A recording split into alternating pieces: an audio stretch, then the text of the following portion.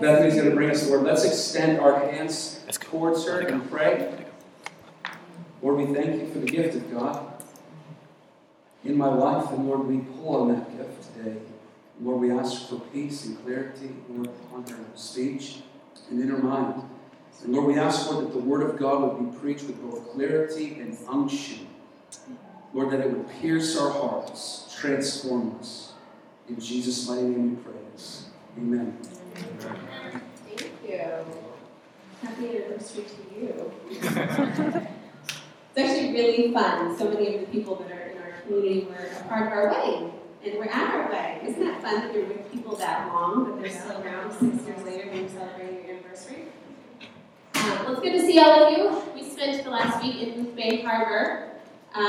Somebody said I look extremely rested. I feel rested, but I feel sick from all the food I ate. We normally eat very healthy, very clean, and I feel like I had more than my fair share of white flour, sugar, and processed meat. So I feel a little fluffy. But exciting. Actually, tomorrow I fly out to Colorado. We actually, for those of you that met the missionaries that were here that we support, I'm on the board for a ministry called ACTS. It's the Antioch Center for Training and Sending.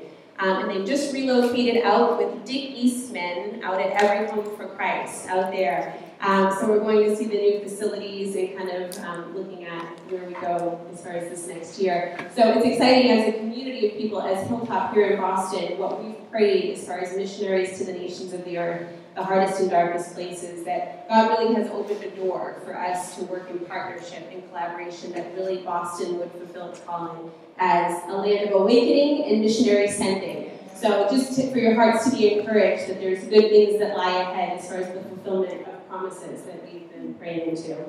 For those, let's see a show of hands who was not here last week, if you weren't here. Okay, good number. Daryl and I actually joke sometimes that we could preach the same message 2 weeks in a row and we get completely different groups of people. I'm not preaching the message that he preached last week, but I know that he referenced last week, and so I just want to make sure I give information for anybody that might not be up to speed. He shared last week about Anne Graham Lotz had called for those of you that don't know who Anne Graham Lotz is, it's Billy Graham's daughter. She had called for 7 days of prayer from July 1st until July 7th, which tomorrow is the 7th. And she was calling it 777, meaning it's the 7th month of the year for 7 days. And then on the final day, which is tomorrow, she was calling for solemn assemblies of 7 hours throughout the nation. So in short, I'm not going to share with you the entirety of what she shared, but twofold. One is she spoke in Washington, D.C. at the National Day of Prayer Breakfast. And by chance, did anybody get to see her video message that she shared? You should look it up, because she's definitely of the older generation. And it's really actually very powerful. She stands up in Washington, D.C. to really address on behalf of the National Day of Prayer. And what she felt from the Lord was to read out of Joel 1. And for any of you, and we're going to look closely at Joel today, but for any of you that have not read the book of Joel, what it is the prophet is coming and he's giving a warning of judgment that is coming to the nation. And what she says is that she feels as though it's time that there's alarms that are sounding across the entire nation, and that people are not responding to the alarms that are being sounded. Let's actually, if you have your Bibles here today, let's turn to the book of Joel. For those of you that don't know, her father, who is Billy Graham, I know that some of the people in our community are newer believers. Billy Graham has probably preached to more people than any person in history as far as being an evangelist. He's one of the fathers of the faith in our nation, very sound across denominational lines. He's respected and honored and revered. He's a true man of the faith. And for those of you that don't know, actually 2 years ago, so Anne, his wife, has issued this call for 7 days of prayer from July 1st to July 7th. It was actually 2 years ago that Billy Graham wrote an open letter. And let's just say this, if you're going to pay attention to what anybody as far as in the faith or in the Christian world is going to say, it should probably be Billy Graham. If you're going to kind of have your ears perk up and pay attention and say, okay, I should probably listen, because this is a true father in the faith that has been sound in the Word of God, that throughout his history and his legacy in the faith that he has not veered.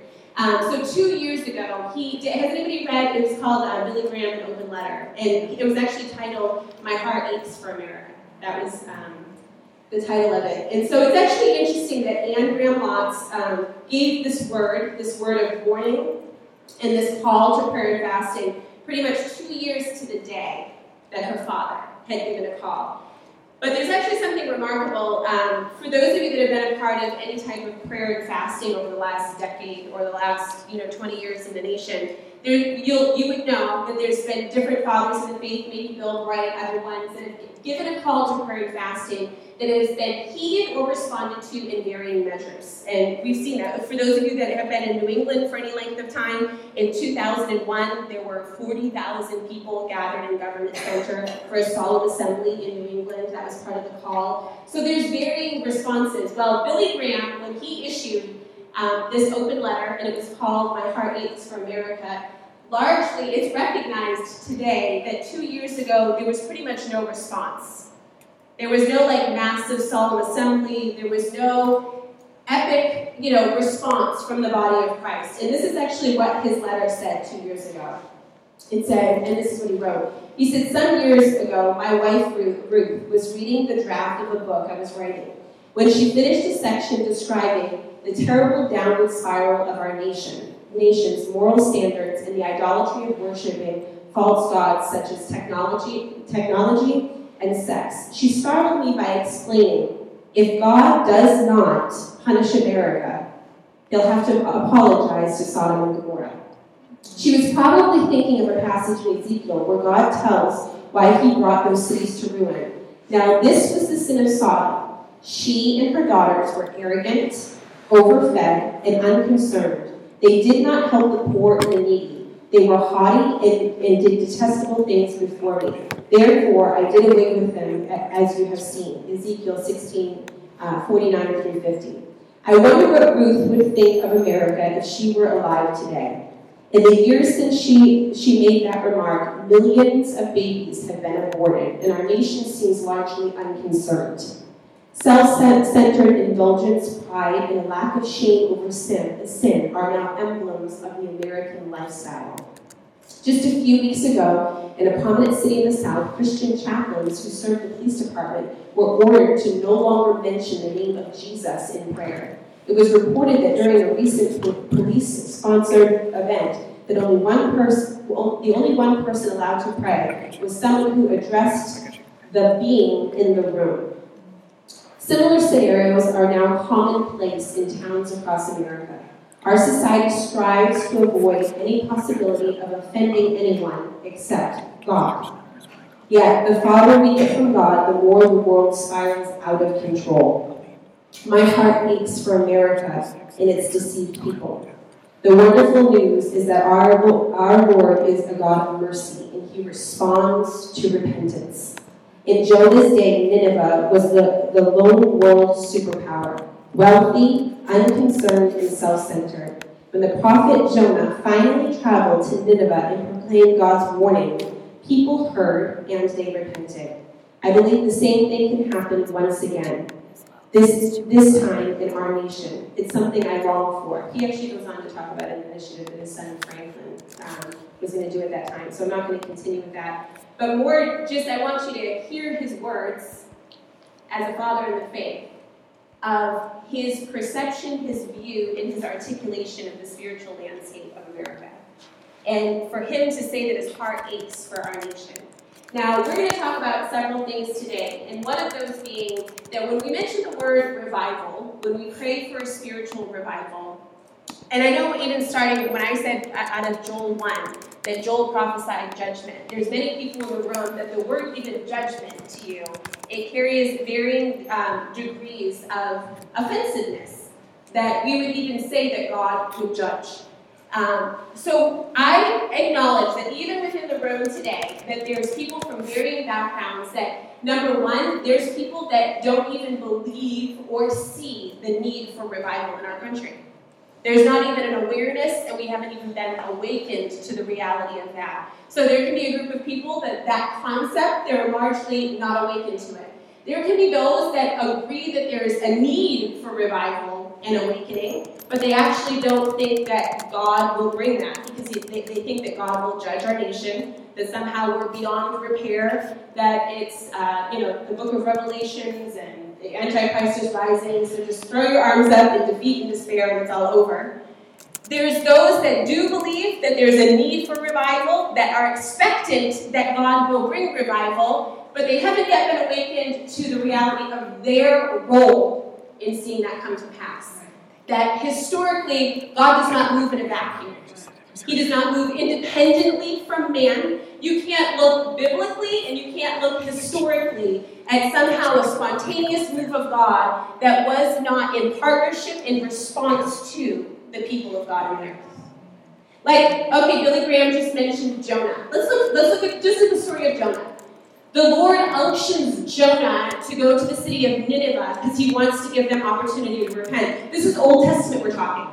Even before the cross, even before there's forgiveness, even before there's Jesus, the blood, all of that. He's already, at that point in history, he's giving opportunity and time for repentance and restoration. But the extraordinary thing is, when Jonah doesn't go, God doesn't say, okay, I'll do it with or without you.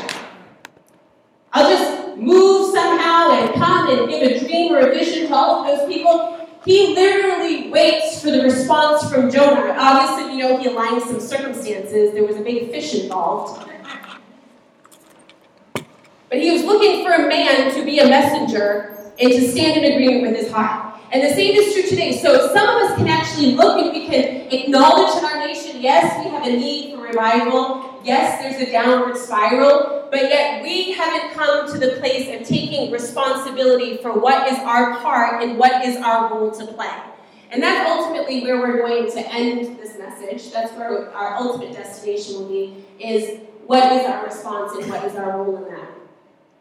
But we find these responses to the issue of judgment. We find an emotional response. Even for me to say that, there's some of you that even you thought, I've heard that, I've heard the word judgment, I've even heard warnings of judgment in our nation, and I haven't seen anything happen. And so there's a place where my heart is callous, and I don't believe it's true. One of the things that we need to recognize about judgment, and this is actually back to the book of Joel that we're going to be looking at, is Joel literally comes warning them because they experienced a judgment, and it was locusts, had devoured their crop, had affected their economics, and clearly they did not discern and decipher that that was a judgment from the Lord.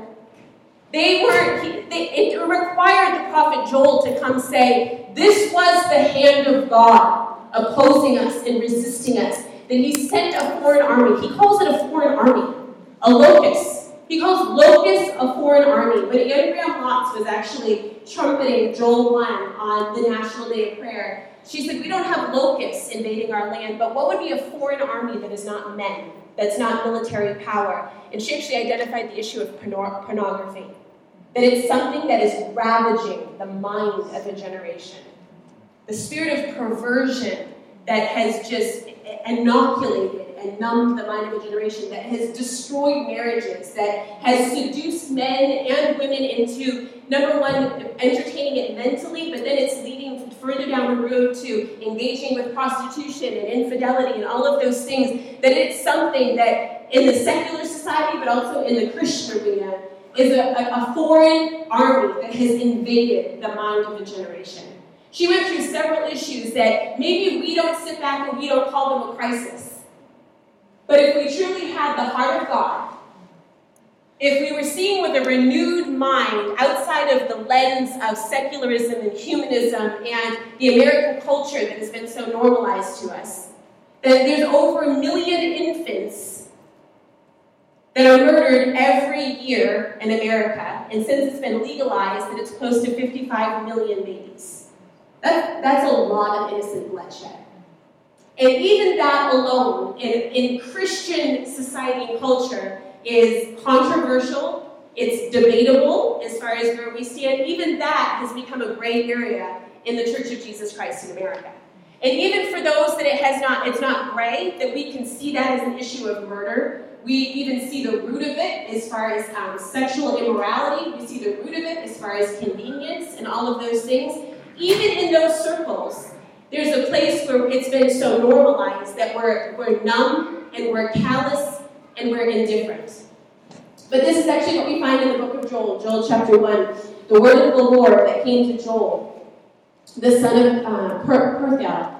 Hear this, you elders, and give ear, all you inhabitants of the land. Has anything like this happened in your days, or even in the days of your fathers? Tell your children about it. Let your children tell their children, and let their children another generation. What the chewing locust left and the swarming locust has eaten, what the swarming locust left and the crawling locust has eaten, and what the crawling locust left, the consuming locust has eaten. Awake, you drunkards, and weep, and wail, all you drinkers of wine, because of the new wine, for it has been cut off from your mouth. For a nation has come up against my land, strong and without number. His teeth are the teeth of a lion, and he has fangs of a fierce lion. He has laid waste my vine and ruined my fig tree.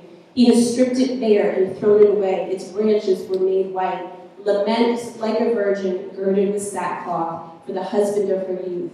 The grain offering and the drink offering has been cut off from the house of the Lord. The priests mourn who minister to the Lord. The field is wasted, the land mourns. For the grain is ruined, the new wine is dried up, and the oil fails. Be ashamed, you farmers, wail, you vine dressers, for the wheat and the barley, because the harvest of the field has perished. The vine has dried up.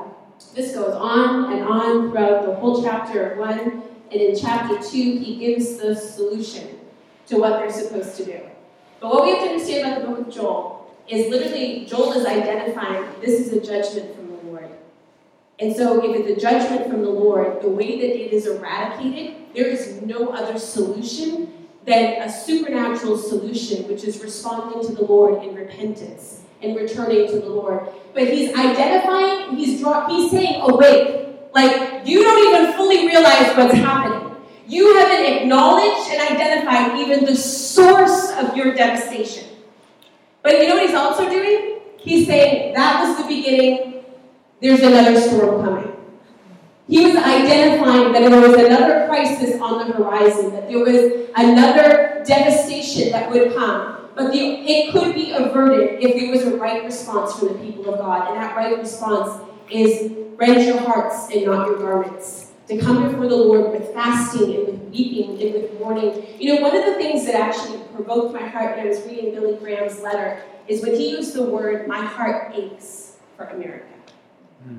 I mean, how many of us can sit back and we can hear the statistics as far as the sex industry and how many girls are sold into it? We can hear the statistics of abortion. You know, my husband and I went through the training class for foster care, and when you really get in touch with the children of the Commonwealth of Massachusetts, the amount of devastation, the amount of abuse, and what is going on, the crisis in the family, I mean, that's just in our state, but nationwide. How many of us, when we become aware of these facts and these things, for a moment, maybe our heart is afflicted, but we don't live in a posture that our heart aches for America. You know what we do? We go back to our drunkenness of food and eating and dining and having our pleasure. We go back to our entertainment and our constant media fill that distracts our mind from truly thinking and our spirit from truly being alert and awake. We go back to all of those things, sports and entertainment and the constant socializing that are a distraction. And what they do is they numb us to the true present state and reality. So we find Andrea Motz on National Day of Prayer. She reads this, and she says that she feels as though that there's judgment coming to our nation, but the Lord has been sounding alarms so that the church would awake, and that really judgment can be averted. So, as I said, we all have kind of a different paradigm regarding the issue of judgment, also regarding the issue of revival. I know that some people think that there is a coming great revival. Others think that we're crazy when we pray for that. They think that we're somehow not biblically rooted and grounded, I would encourage each and every one of you, instead of kind of going, oh, I don't have to wrestle through that because I'm not a leader. I don't have to think about, like, what does the Bible say? What doesn't the Bible say? Because I'm not accountable for leading other people or I'm not teaching anything. This is what I would encourage you. Wrestle in your heart as far as biblically what you feel like you have the authority to pray for. Because if you do not biblically feel as though it's clearly outlined as far as prophetic declaration throughout Isaiah and actually all throughout the Word of God, as far as the Lord in the last days would pour out His Spirit in an extraordinary measure, Habakkuk declares that the knowledge of the glory of the Lord will cover the earth as the waters cover the seas. Isaiah chapter 60 says that although the deep darkness will cover the earth, that a great glory will arise over my people, that my glory shall be seen upon them, that kings will come to the brightness of their shining. I mean, it's extraordinary what's prophesied in Isaiah. But I know for me, when I've had to go back and forth with theological debate of different sectors of the body of Christ and people that don't think we're praying biblically, every time I go back to the Word of God and say, God, where is this going in America? Obviously, you don't want to pray in vain. You don't want to waste your years in a prayer and praying for something that is not going to come to pass. Study biblical prophecy. But you know what? You have to come also to a place that you can wrestle through the Word of God, but then you need to hear the Word of God within speaking to your heart. And I remember one night as I was kind of going through biblical prophecy as far as what is our authority to pray for revival? What does it look like for America? Are we just going to almost continue down this downward spiral? All of these questions that I had. I remember it was at that time the Lord reminded me of a word He spoke to me about 10 years ago. And you guys have all heard the word because most of you have heard our prophetic history. But the book is called The 10 Greatest Revivals in History. And I was going to preach somewhere, and when I ran up to my room to go get the book so I could use it as a reference while I was teaching, as soon as I put my hand on the cover of the book, I heard the audible voice of God inwardly say, the greatest revival in the history of man is within your womb. And it jolted me, not my womb, the womb of a generation. The greatest revival in the history of man is within the womb of a generation. I, at that point, had never heard that kind of language or grandiose thinking. I since that time have heard great men of God say things like, it'll be the culmination of every other move. And I go, yay! Like that's what I feel like I heard. But I remember at that time hearing, I've never heard the audible voice of God interrupt me. I was in my path just to get my book. Interrupt me. And I remember that night when I was praying about biblical prophecy. And as I was asking the Lord, what is our authority to pray for certain things? Where is it going with us as a nation? All of that. The Lord reminded me of that word and how He impregnated me with hope for America. And one of the things that we need to understand, and I think I've shared this sometime over the past year, but there's mythological milestones in any culture and society. And what that is, it's the percentages of how the percentage of people groups affects the sum total or the whole. And I know I've shared this, but for those of you that may not have heard it prior, is that when there's 2% of, actually let me start with higher percentage. If you have 16% of a population, so we'll break it down to some place like Massachusetts. If you have 16% of a population, that's the threshold where that 16% becomes catalytic for reproduction and multiplication. So let's just say if 16% of people in the Massachusetts area are Spirit-filled, Bible-believing Christians that are drawing their understanding and their theology from the Word of God in a fundamental way, 16%, then in the state of Massachusetts, that body of people becomes catalytic for reproduction and multiplication. I'm not sure what we have in the state of Massachusetts, but 16%, that's not a very high percentage. That's actually a low percentage, so that's very hopeful. If you can get 16% of a population, that you actually become catalytic. 10% of a population, the reality is probably capable of spontaneous reproduction. That's meaning it's capable and it's probable that there can be spontaneous reproduction. If there's 2% of a population, it means that population is on the borderline of extinction, almost as if they cannot exist and they will not remain. And if you look at American culture and society, when you look statistically at it, it's actually as far as Bible-believing Christians, I don't mean kind of the fringe denominations that in many ways have departed from the authority of the Word and have adopted different theology. Bible-believing Christians, that the Word of God is the authority for how they choose and make decisions. They say it's approximately 2% of our culture and society in America, which, according to statistics, don't let that discourage you because we're going someplace with this message, but according to statistics in the natural, that would mean that it's almost as we, as a Christian identity, are almost borderline extinct. Which, how many of you ever feel that way? I mean, really and truly, when you think about it, I have people that move to the city of Boston all the time, and when they meet with us, they'll say things like, I don't know, I've never been a person that's felt like ashamed of my faith, but when I'm here, I all of a sudden feel like I shouldn't let people know I'm a Christian. I feel like, and they're like, what is that? But you know what it is? It's when there's a prevailing mindset that is hostile to Christ, that's hostile to truth. Although you may be somebody that is fully convinced and persuaded in your inner man, you get into that environment. And I mean, I've told you guys stories of homeschool groups and things where all of a sudden you're kind of like, oh my goodness, if you let your true identity be known, you are such an anomaly. Not only an anomaly, but when you are a Bible-believing Christian, there is such a stigma and misunderstanding in our society of who you are. And if, you know, my life band, because I was at the beach, it's not there. But if you have your life band on, all of a sudden you're seen as judgmental and that somehow you're not for women's rights and women's concerns. I mean, there's such a stigma surrounding all of those things. But the statistics regarding the U.S. is that we're approximately at that 2% border. If you look historically from 1924 to 1944, 65% of the United States was active in church engagement. And when we say church engagement, that means literally it's affecting how they vote.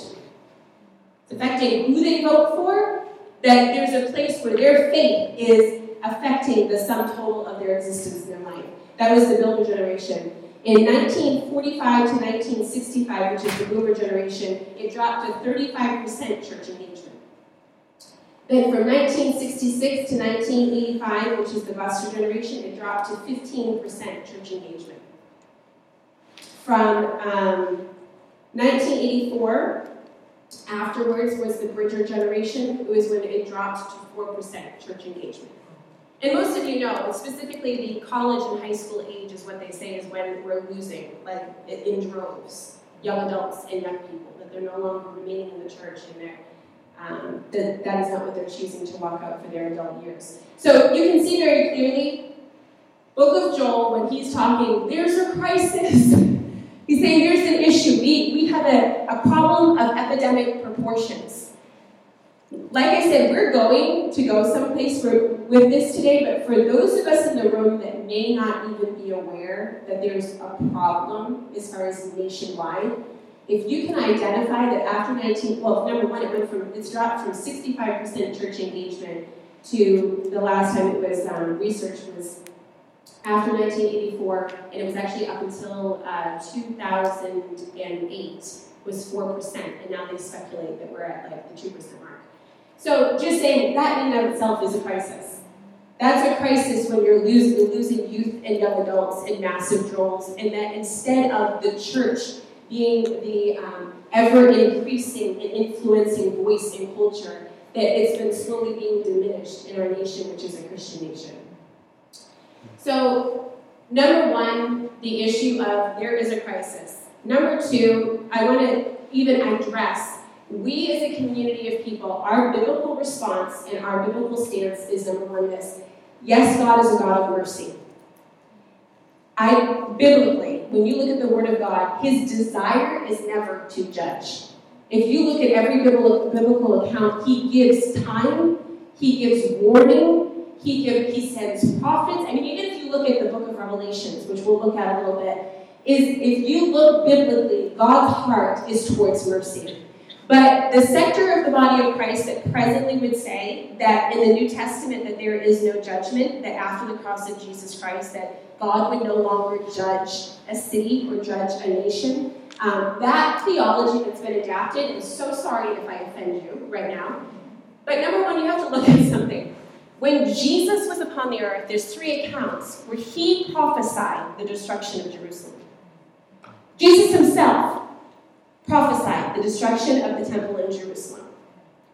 After Jesus dies, 40 years after Jesus dies, it happens. There's the destruction of the temple in Jerusalem, and it takes place. Jesus prophesied it, and it's fulfilled. It's all New Testament. It's all after the death, burial, and resurrection of Jesus Christ. It's after he took all of the wrath of God for man's sinful nature. It was done and it was finished. But yet that took place. You also have to look in the book of Acts. And you know what, for those of you that might need to look more closely at that, the temple destruction actually took place in 70 AD. It was 40 years after Jesus prophesied it. Jesus prophesied it in Matthew 24, 1 through 8, Luke 21, 5 through 6, and Mark 13, 1 through 4. But then we also have the account in Acts 5. How many of you guys are familiar with the story of Ananias and Sapphira? Hello! I mean, that's crazy business right there. Because we're talking Book of Acts, this is after the outpouring of the Holy Spirit has happened. 5,000 are added in a day. They basically all begin to share their possessions and give all that they have to this communal living. We actually, for those of you who are familiar with the story, Ananias is the husband, Sapphira is the wife. Ananias comes in and basically gives his offering for land that he sold. But the problem is he lied. He actually said it was like the sum total of what, if he maybe had just said, it's a portion, it's 80%. I kept 20. Just tell the truth, dude. So he lies. He says it's the sum total. The guy drops dead. New Testament. There you go. Look at Acts. After Jesus. The guy drops dead. He lies about the offering. The poor wife comes in, doesn't know that he's already lied, and drops dead. They ask her, is this the amount that you sold the land for, and this is the total sum? Yes, it is. They rebuke her. They said, how is it that both of you could conspire together to lie, not to us, but to the Holy Spirit? The wife drops dead. This is New Testament. I mean, you can look all throughout the Word of God. I know it makes us feel really good to say, we are New Testament believers. Jesus took all of the wrath. You know what he did? He took the wrath for our sin that we repent of. Unrepentant sin is judged. I'm sorry if that sounds Old Testament. I'm sorry if that sounds wrath. But it's this understanding, and right here is we as a younger generation of people, if you look biblically, how many of you guys are familiar with prophet Jeremiah? Jeremiah comes on the scene. Jeremiah is prophesying to the people of God. He's basically declaring we're going into captivity. He's like giving them the rundown of what's going to happen. So you know what happens in Jeremiah's day? Jeremiah's folk that he's talking to, they decide to go back to the prophecies of Isaiah. They're like, you know what? Isaiah prophesied. And it's actually in Isaiah chapter 36 through 37 is when Isaiah gives the people hope. He basically says, God's going to rescue you. God's going to deliver you. God is going to rescue you out of this circumstance. So in Jeremiah's day, follow this. Jeremiah is speaking to a group of people. He's speaking about captivity. He's speaking about what the Lord's going to do. And what do? They basically nullify what he says. They go back to the prophecies of Isaiah and they say, oh, no. It was prophesied that God was going to have mercy and he was going to deliver. I'm holding on to that good word. That's a good word and I'm holding on to it. But the problem is that they didn't have eyes to see and ears to hear to discern the present hour that they were living in. Because if they had looked closely, Isaiah 39, Isaiah did prophesy about the captivity. It was a different time and season. See, this is the problem. And this is precisely what the Pharisees did. We develop a theology and we develop an understanding of God without understanding that depending on the time and the season, depending on the nation and the people group, depending on the historical context, we have to discern what the Lord is saying. So the Pharisees, precisely, you know what they did? They could not embrace a Messiah that would be crucified. They looked at biblical prophecy and they interpreted it as he would come and set up his kingdom as the victorious king. They were living with that theology and they were living with that understanding. And so therefore the Messiah that was in front of them, they could not discern, they could not embrace, and they did not understand the hour that they were in. Instead, they were looking at other prophecies of what this Messiah would look like. And let's just use the word, through a humanistic lens of what that would look like. And see, that's the danger that we have presently, is that when we look at our nation, number one, when we disqualify certain things as the hand of the Lord.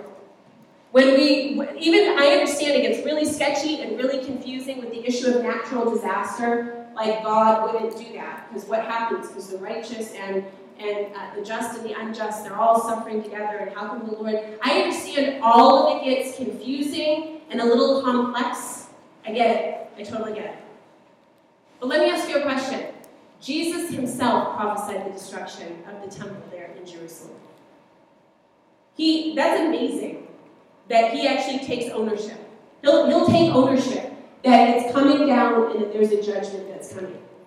See, where we actually get ourselves in trouble is, number one, when we don't rightly discern the state of our nation and the state that our nation is in.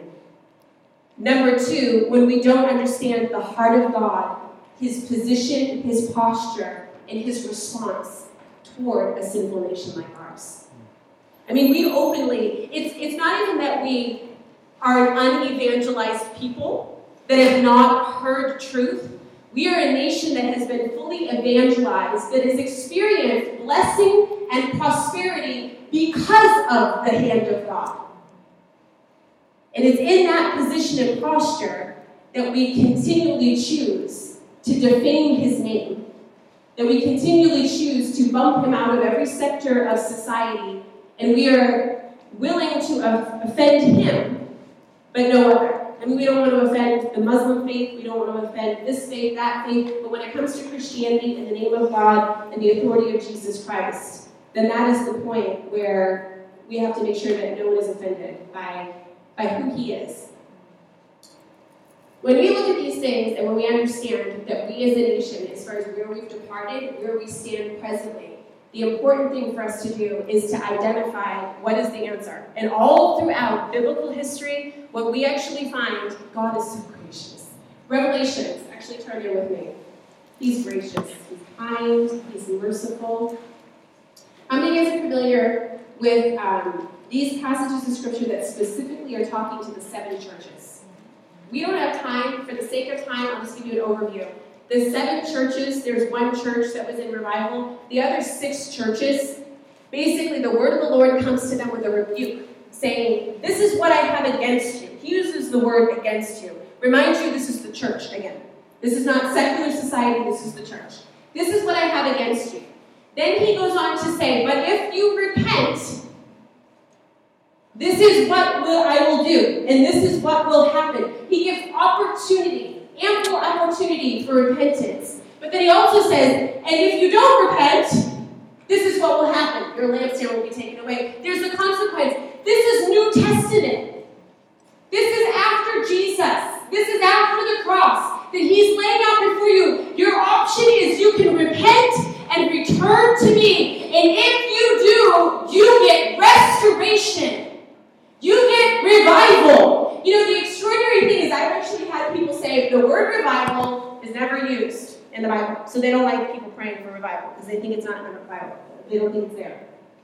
If you look actually, Revelations 3.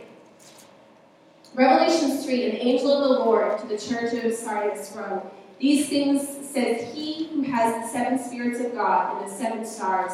I know your works, that you have a name that you are alive, but you are dead. So he's saying, you have a name that you are alive, but you are dead. Then he goes on to say, be watchful and strengthen the things that remain, that are ready to die. For I have not found your works perfect before God. Remember therefore how you have received and heard. Hold fast and repent. Therefore, if you will not watch, I will come to you as a thief, and you will not know what hour I will come to you. This whole passage of Scripture, if you look at it in the Greek, the issue of being alive versus being dead is an issue of being revived, of coming back to life.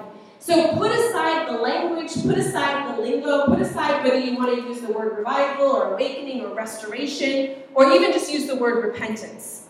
And literally what it is being restored to the spiritual quality of life that He's intended you to walk in. That's revival, simple 101. Being restored to the spiritual life, the life of the Spirit of God. And the issue of the need for revival is that we are lacking the life of the Spirit of God. What is the fruit of the Spirit of God? It's liberty, it's joy, it's peace. If you think about even the issues of emotional brokenness, if you think about the issues of addiction that plague the American church, we're in need of revival. We're in need of a touch of the Holy Spirit.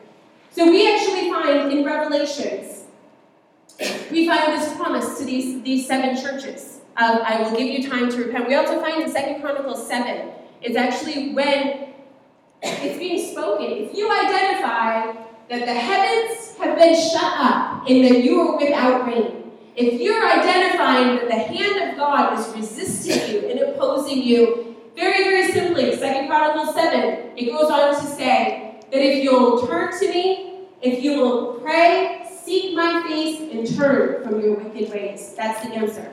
So we have a national crisis. So Ann Watts proclaims it. Ann Graham Lotz says, it's Joel 2, there's judgment coming.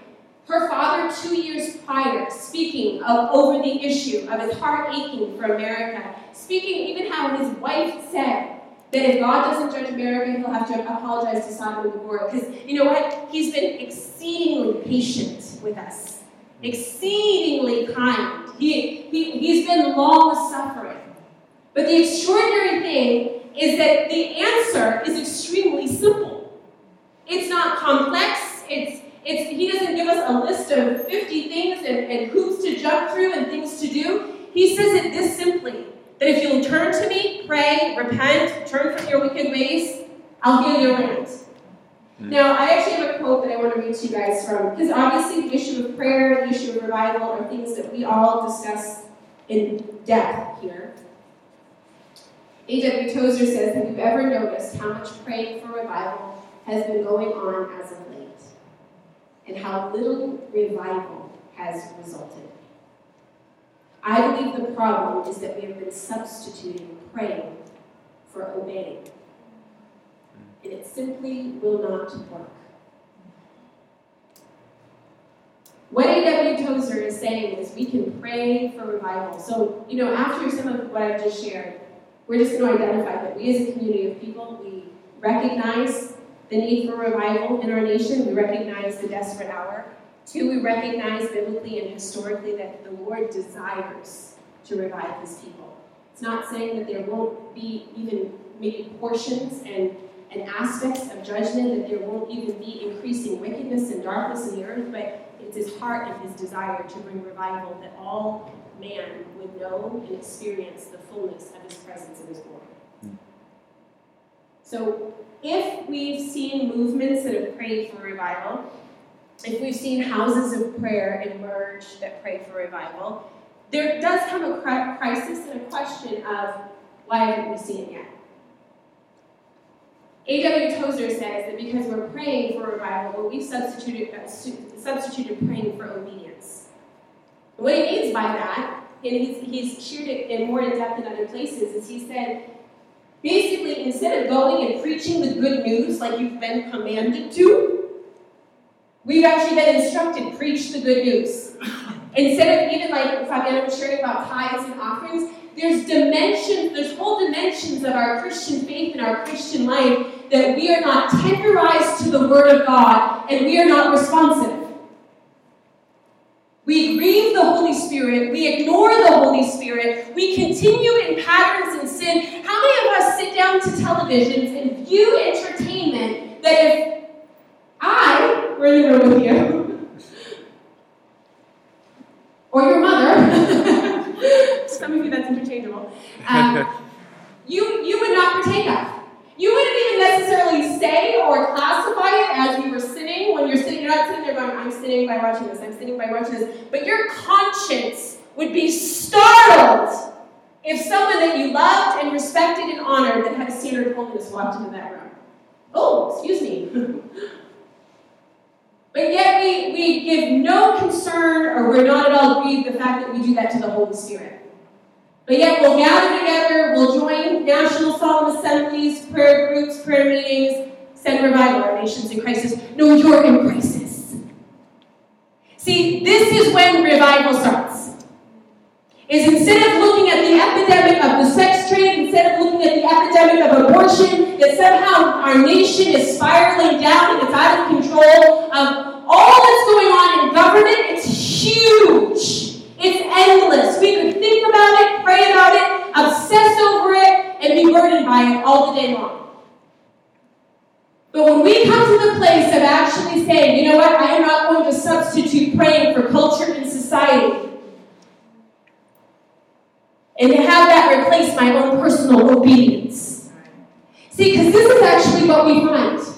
Is we find all throughout history, it's men and it's women that have lived a life of radical obedience. Yes, they were people of prayer. And I know that I emphasize that consistently and relentlessly, the issue of prayer. And I will continue to.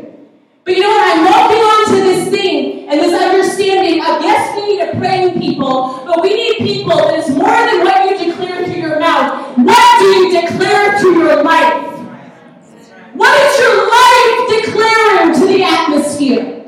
See, you can wage warfare by the decisions that you make every day. You don't even have to stand up and say, I bind the stronghold or pornography. Don't have to do it. All you do is you walk in authority and you walk in victory and not participating with pornography in your own life. And you know what it is? You have victory, you have liberty, and now therefore every person around you, you have the grace and the anointing and the authority to pray for them, to speak truth to them also. We substitute prayer for obedience. What are the places that instead of just simply availing ourselves and surrendering ourselves to the Holy Spirit will grieve the Spirit of God? But yet all the while we focus on the national crisis at hand in America and why we lack revival. We lack revival because as individuals we do not walk and live in revival. That's why we lack revival. You get a handful of people that really start taking the Word of God for what it says. Forget our excuses. You know, I was actually reading my son out of Daniel. And yes, we all know the story of Daniel in the lion's den and how basically the decree was put out that you cannot pray, Daniel refuses. Not only does he refuse to obey the king's decree, he literally opens up his windows, kind of like, yep, this is what I'm doing and I'm not afraid of it. He goes to the lion's den, but what does it do? They actually see the manifestation of God's power. They end up fearing God, honoring God, and making a decree in favor of Daniel's God. Crazy! See, if it's our day in our society, we do the whole anybody. And if you really want to influence government and society, this is the way you have to do it. You have to earn your respect in their favor. No, you don't. That is not the way it happened biblically. You know what they did? They made an allegiance with the man Christ Jesus. And they said, no matter what the cost to the expense, but you actually find it. You find it with Shadrach, Meshach, and Abednego again. The decree is put out that all you, that when the music is playing, you bow your knee, you do the deal. Shadrach, Meshach, and Abednego won't do it, right? They don't obey the decree. So what happens? They get reported, they get thrown into the fiery furnace. How many of you guys know American culture and society, but if you got church building 101, or if you got how to influence society 101, we'd all be like, just go stealth mode? Don't let them know you're Christian. Rub shoulders, do the game, do that. Don't say anything about controversial things Christian. Nothing controversial. Nothing that's going to rub people the wrong way. It's how you influence. It's how you get into high places with high people. So you can shine your light back. Yeah, all right. So Shadrach, Meshach, and Abednego, here we go. They literally get put into the fiery furnace. fourth man in there. Angel, Jesus, whatever you want to call it. So out it comes, Nebuchadnezzar. What happens? Do you guys know what happens? They give these guys a place of honor. They go from throwing them into a furnace, wanting to crucify them and kill them because of their allegiance with God, that they would not bow their knee to an idol. And then because they stood in that place of violent obedience,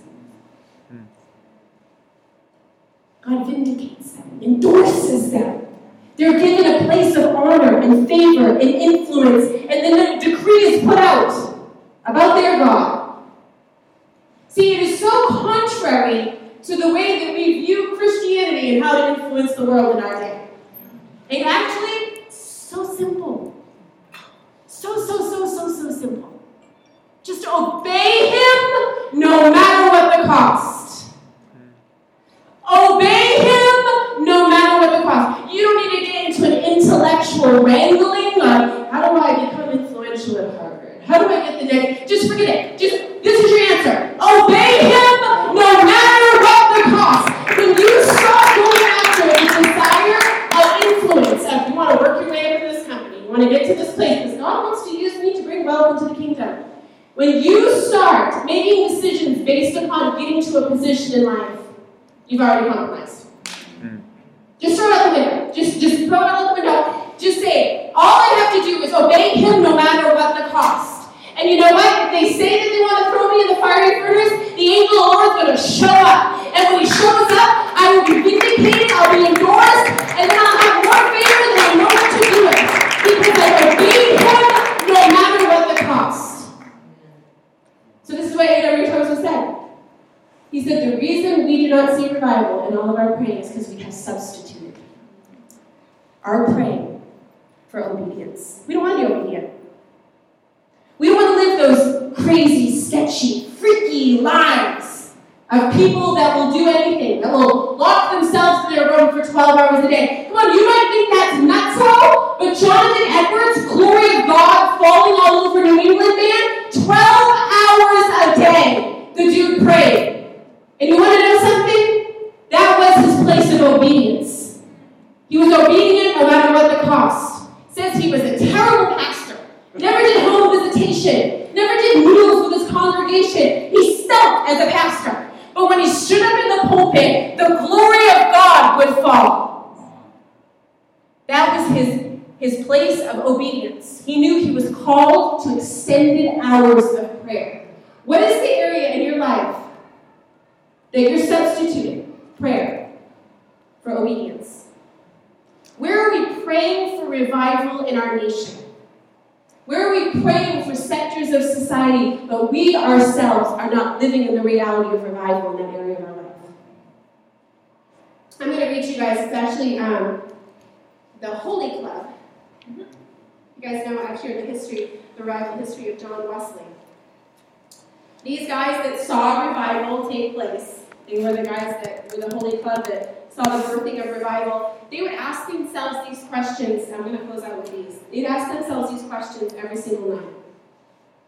You know what? I'm going to narrow down and not tell because it was 22 questions. So that's a lot. I'll narrow it down. Okay. Am I a slave to dress, friends, work, or house? Am I self-conscious, self-pitying, or self-judging? Did the Bible live in me today? They didn't ask did I read about it today. Because how many of you know we can read the Bible without it truly living in us? Did the Bible live in me today? Do I give the Bible time to speak to me every day? Am I enjoying prayer? A true indication of our fellowship with the Holy Spirit is the place of prayer. When did I last speak to someone else about my faith? See, this is what Tozer's talking about, bringing it home. We're commanded to preach the gospel. If we will actually obey the word, rather than praying for the gospel to exponentially increase throughout the city of Boston, that somehow we don't want to open our mouth and share it. This is what Tozer's saying. Do not substitute prayer for obedience. Do I pray about how I will spend my money? Do I go to bed on time and get up on time? I guess on time would also be getting up on time, making allotments for time in the presence of God in the morning prayer. Do I disobey God in anything? Do I insist upon doing something about which my conscience is uneasy? So if your conscience is uneasy, do you persist and do it anyway? Am I defeated in any area of my life? Am I jealous, impure, critical, irritable, touchy, or distrustful? How do I spend my spare time? Am I proud? Do I thank God that I am not as other people, especially as the Pharisees who despise the publicans? Is there anyone whom I fear, dislike, disown, criticize, or hold resentment towards or disregard? If so, what am I doing about eradicating it from my heart? Do I grumble or complain constantly? Is Christ real to me? I read you guys those questions in closing here because, like I said, Anne Graham Lotz has called for 7 days of prayer and fasting for our nation. Tomorrow's the last day. I would encourage us as a community of people, as number one, is to ask God for his heart for our nation. That we would be able to say, like Billy Graham did, my heart aches for America. That aching heart would move us to a place, yes, of intercession, but it would also move us to a place that instead of living completely unto self, for gratification, for our own fulfillment, for our own pleasure, our own security, our own identity, our own success, that when we see the need of a nation surrounding us, we would desire to be the answer. That we would desire to be light in the midst of darkness. That we would desire to be people that live in revival and awakening. And truly we can bring revival and awakening. Because that's actually what we find from Jonah to Daniel to all of these men and women throughout biblical and world history, is the contingencies upon a man or a woman really releasing the presence of God and invoking the presence of God and becoming almost a landing strip, it would be a landing strip for the presence of God to come upon it. So I want to encourage us, as we have one last day with this fast tomorrow, I want to encourage us to spend time in the place of prayer, but I want us to begin to even ask the Lord, is there any place that I'm substituting prayer for obedience? Not what is my mouth declaring that I want in prayer, but what is my life declaring? What does our life declare through our choices? What does our life declare through our priorities, through our time? By what we spend our time on, or what we look upon?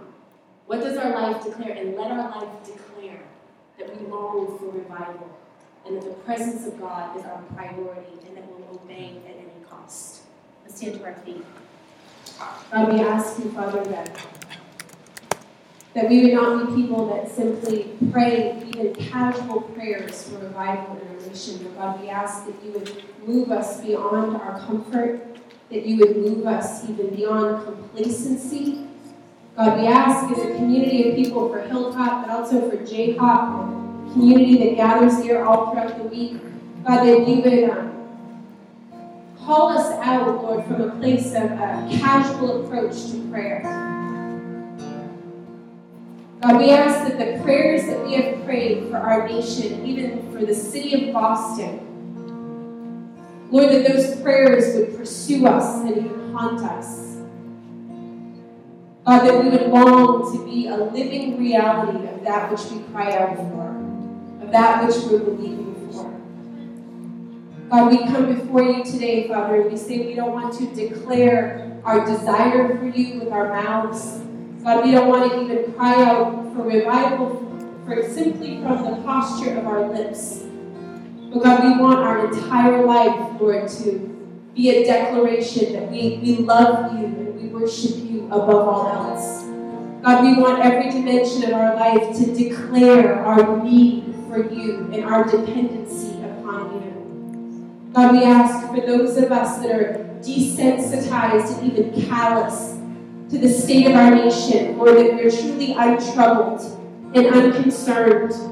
God, we ask, Father, that you would disturb us, that you would disrupt us, that you would wound our hearts, that you would awaken us. And Lord, even as it says in the book of Joel, Father, that Lord, that you would sound an alarm. God, that you would awaken the sleeper.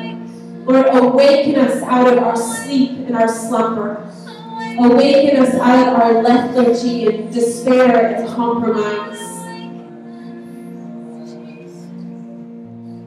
God, we ask, Father, that every place that we are spiritually dead and without life, Father, we ask, Father, for the life of your Holy Spirit, that you would quicken us and startle us out of our sleep.